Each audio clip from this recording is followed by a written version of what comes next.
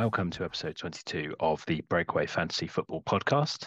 Joining me this week is nobody, because I've not had any volunteers to guest for the last 2 weeks, which just, I think, probably shows that interest is declining and I either need to stop doing this or mix it up a little bit. But, you know, anyway, I thought I would do one for the sake of the league record, if nothing else. So, yeah, you're just going to listen to me talk for a little while, which will be deadly dull for absolutely everybody, I'm certain. But yeah, let's go for it. Let's go for it. I think all I'm going to do this week is just kind of touch in on where the league's teams have done over the last 2 weeks rather than sticking to the normal format, because listening to me talk about what I have loved to see and the things that have killed me over the last 2 weeks is largely the Niners losing, and that's about it. That's just been devastating. Those two losses to teams that I consider to be significantly inferior to the Niners, and there are a bunch of reasons why they lost, but ultimately performances have not been good, and I am not very happy about it. Because as I said earlier on podcast, I'm way too invested in this Niners season, and that sucks. Anyway, on to other matters. So just going to run down where we are in the league so far this season. Um, we've obviously talked in previous podcasts about what the records are, but starting at the top, we have really kind of runaway leaders at the moment in terms of the league standings. We've got two teams on 13-1 records. We have Kyle, last season's champion, and we have the Ballings duo. And these guys really just completely are steamrolling in the league at the moment. The only difference really is that Kyle did lose a week 6 head-to-head, a real slobber knocker between the two teams. That game was 201 to 208, so really, really very close in terms of the scoring, and it really could have gone either way. But Kyle did get the Jackie B, and he remains on top of the league on that basis because he has scored about 100 more points than the Ballings duo have. So, in fact, it's 300 more points. I'm looking at the wrong column here. So, yeah, I mean, Kyle's team is absolutely incredible. He's had Kamara come back over the recent weeks, and he's come back and scored an absolute ton of points, largely because Derek Carr, you can tell he's hampered, and he's thrown a lot of checkdowns to Kamara. But that's kind of been Kamara's entire career. He's very, very good operating in and around the line of scrimmage, and he's come back and he's doing what he does, and he's racking up a ton of points for Kyle. I know he's one of Kyle's favorite all-time players, and he's obviously added AJ Brown through the trade with me, and he has been absolutely balling out for the last couple of weeks. So things in that sense look really great for Kyle. He has got some injuries creeping in. I don't think overall it hampers his kind of prospects, but he's got 4 or 5 players injured right now, and I know he wants me to add some IR spots. I'm not going to do that this season. Obviously, you don't make changes like that mid-season, but we can talk about it in the off-season. I think with us adding the additional defensive players, it probably makes sense. I've got other leagues where there's 4 IR spots, and we've obviously had other IR spot controversy this season, which I won't go into. But yeah, let's add a couple in the off season, but I'm not adding any now, and we'll just see how Kyle gets on with those injuries. For the Ballings duo, it's the stellar play from Josh Allen and Kirk Cousins, plus really, really reliable week-on-week wide receiver play from Michael Pittman, George Pickens, and our guy Mike Evans every time that is sustaining their title charge. They've just got such a great baseline every week between all of those players, and then whatever they get on top of that just kind of boosts up their scoring. So those two teams are looking just so good for the title run right now, and it'll be hard to imagine a kind of end of season where those two are not in the mix. They're almost playoff ready at this point in time, barring anything major happening to any of their star players. So good performances there at the top of the league. In the middle, you got a real mess of teams. You got Jack Rawlins and Steve on 7-7. Lamb on 6-8, and then Valen on 5-9. So it's really, really congested in the middle. Hard to separate those 4 teams. I think it's Valen can probably feel a little bit aggrieved that he is where he is with the points against that he's suffered. He's come up against some really, really strong performances to be 5-9 versus kind of like, being 6-8 or 7-7. So it's hard. But he's had some really good performances recently from Jordan Addison, who stepped up in Justin Jefferson's absence and looks a real find for the Vikings, who've already shown over recent seasons that they can sustain two fantasy relevant wide receivers. And CMC just keeps on scoring, despite the oblique injury, despite the Niners struggling more over the last couple of weeks. CMC just keeps on scoring, and that might be part of the Niners' problem, that they have become super reliant on those short plays in and around the line of scrimmage. But when CMC is doing what he does, then you look for that touchdown success. So yeah, he will continue to sustain great point scoring for Valen. For me, really, we've said it all season, but his gross tight ends are really going to cost him a playoff spot if he's not careful. And on that vein, can I interest you in Darren Waller? Yeah, come at me. Um, Moving on to Steve. His team's cooled off a little bit. It was really strong at the start of the season, and it's not like a massive cooling off, but like a kind of 10 to 15 points each week.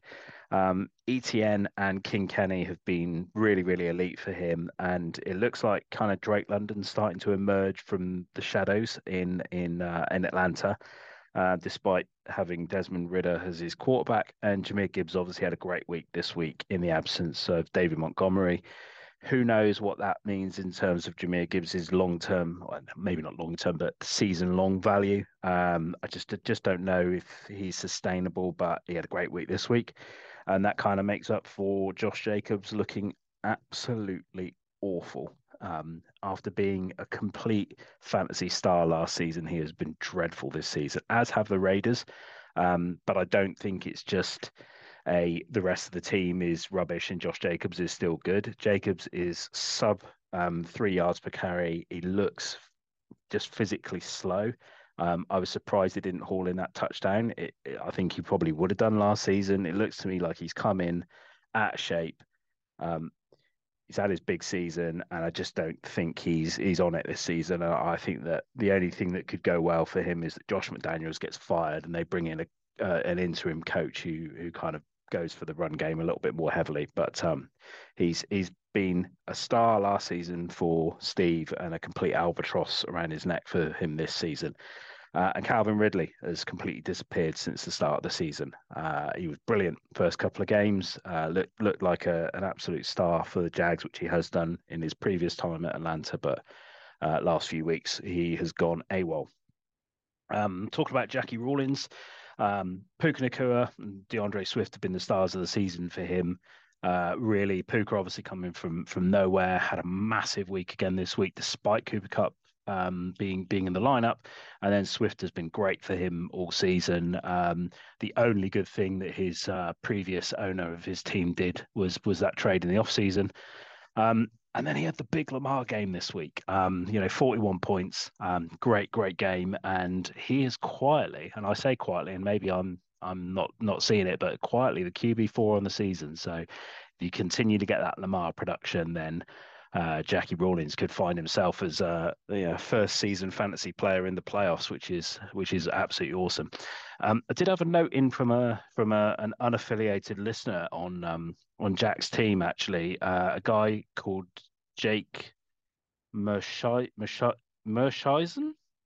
I don't know. Someone have to work out the pronunciation for me.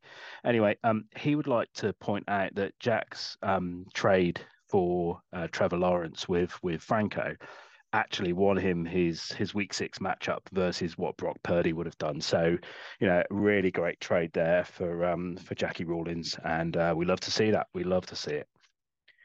Moving on to the last of the middle ranks, we've got Ed Lamb, capable of a really big score as shown in week 6. But what he needs every week is he needs all of his big guys. And that seems obvious to say, but his more so than anyone else. He absolutely needs 20 points plus from each of Mostert, Kupp, Tyreek, and Kelsey every week, because the points elsewhere are just really, really sparse. So if he gets a really big week from all four of those, he's got a great chance of winning. If he doesn't, or one or two of them let him down, then he's going to lose. And that's kind of like how I see Ed's team. It's the kind of stars and scrubs model. So he's kind of, he is the median, the underside of the Vicky Mendoza diagonal. But like I said, he can surprise anyone. And then in the cellar, it's myself and Franco. Me at 3-11, Franco at 2-12. The real difference here is the week 6 win for me.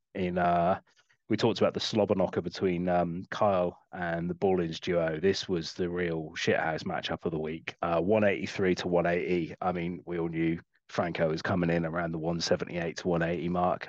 So I just eked over that line. And that the aforementioned listener, I think it's Jay Marchingtown, he would like me to point out that had Franco retained Trevor Lawrence, he actually would have won that matchup. But because he started Brock Purdy, he lost it. So yeah, I mean, sliding doors situations there. Anyway, looking at my team, I have got strangely now a massive over reliance on Texans players, having Stroud, Nico Collins, and Damian Pierce. That was not by design. I do like all three players, but Pierce in particular has been crap this season. But it's a good young core in my team. I've had tough seasons really for Devonta Smith, who's not producing this year. I think more the offense there than the talent. And then Chris Olave, who I'm on record as having loved, and I'm getting quite a lot of grief about it. And I didn't even know that he got arrested this week for driving 17 to 30. But he's having a bit of a down season. I mean, it's hard to say a down season when he's only 2 seasons in, but he's not getting the passes in the depth he would like. He's a deep ball receiver, and because Derek Carr is clearly hampered, he's just not getting the passes that he needs to be as productive as he could be. Still doing all right, but he's not. I think he could be in the wide receiver one territory, and at the moment he's not there. And then Franco, I mean, looking at his roster, other than Jalen Hurts and Jamar Chase, who are obviously elite, he is down bad this season. The rest of his roster is really, really not producing. And to paraphrase Ludacris, he's looking for that number one pick at the end of this season. So, yeah, that's kind of where we are. Like I said, Kyle and Ballin's duo in the top two. Then you've got that middle rank of Jake, Steve, Ed, Valen. And then bringing up the rear very much so is myself and then Franco rooted to the bottom of the table. It's that middle, you can't see the bottom two raising from the dead. You can't see the top two sliding away. So the action for the rest of the season is really going to be in that middle band, and it will be interesting to see who can emerge. That's it. That's going to be it for me really this week. Definitely won't be a podcast next week because I'm away. The hope is that the following week, when we are away for Dawson's birthday, that I can do some live interviews and capture some content whilst we're out in the Welsh Hills. And then maybe we can get a guest or two to actually do the podcast over the next few weeks. But if no one's interested, just let me know, and I will retire my podcast mic permanently. Yeah, we'll see where we go from here. So until not next week, possibly the week after, but you never know. Let's ride.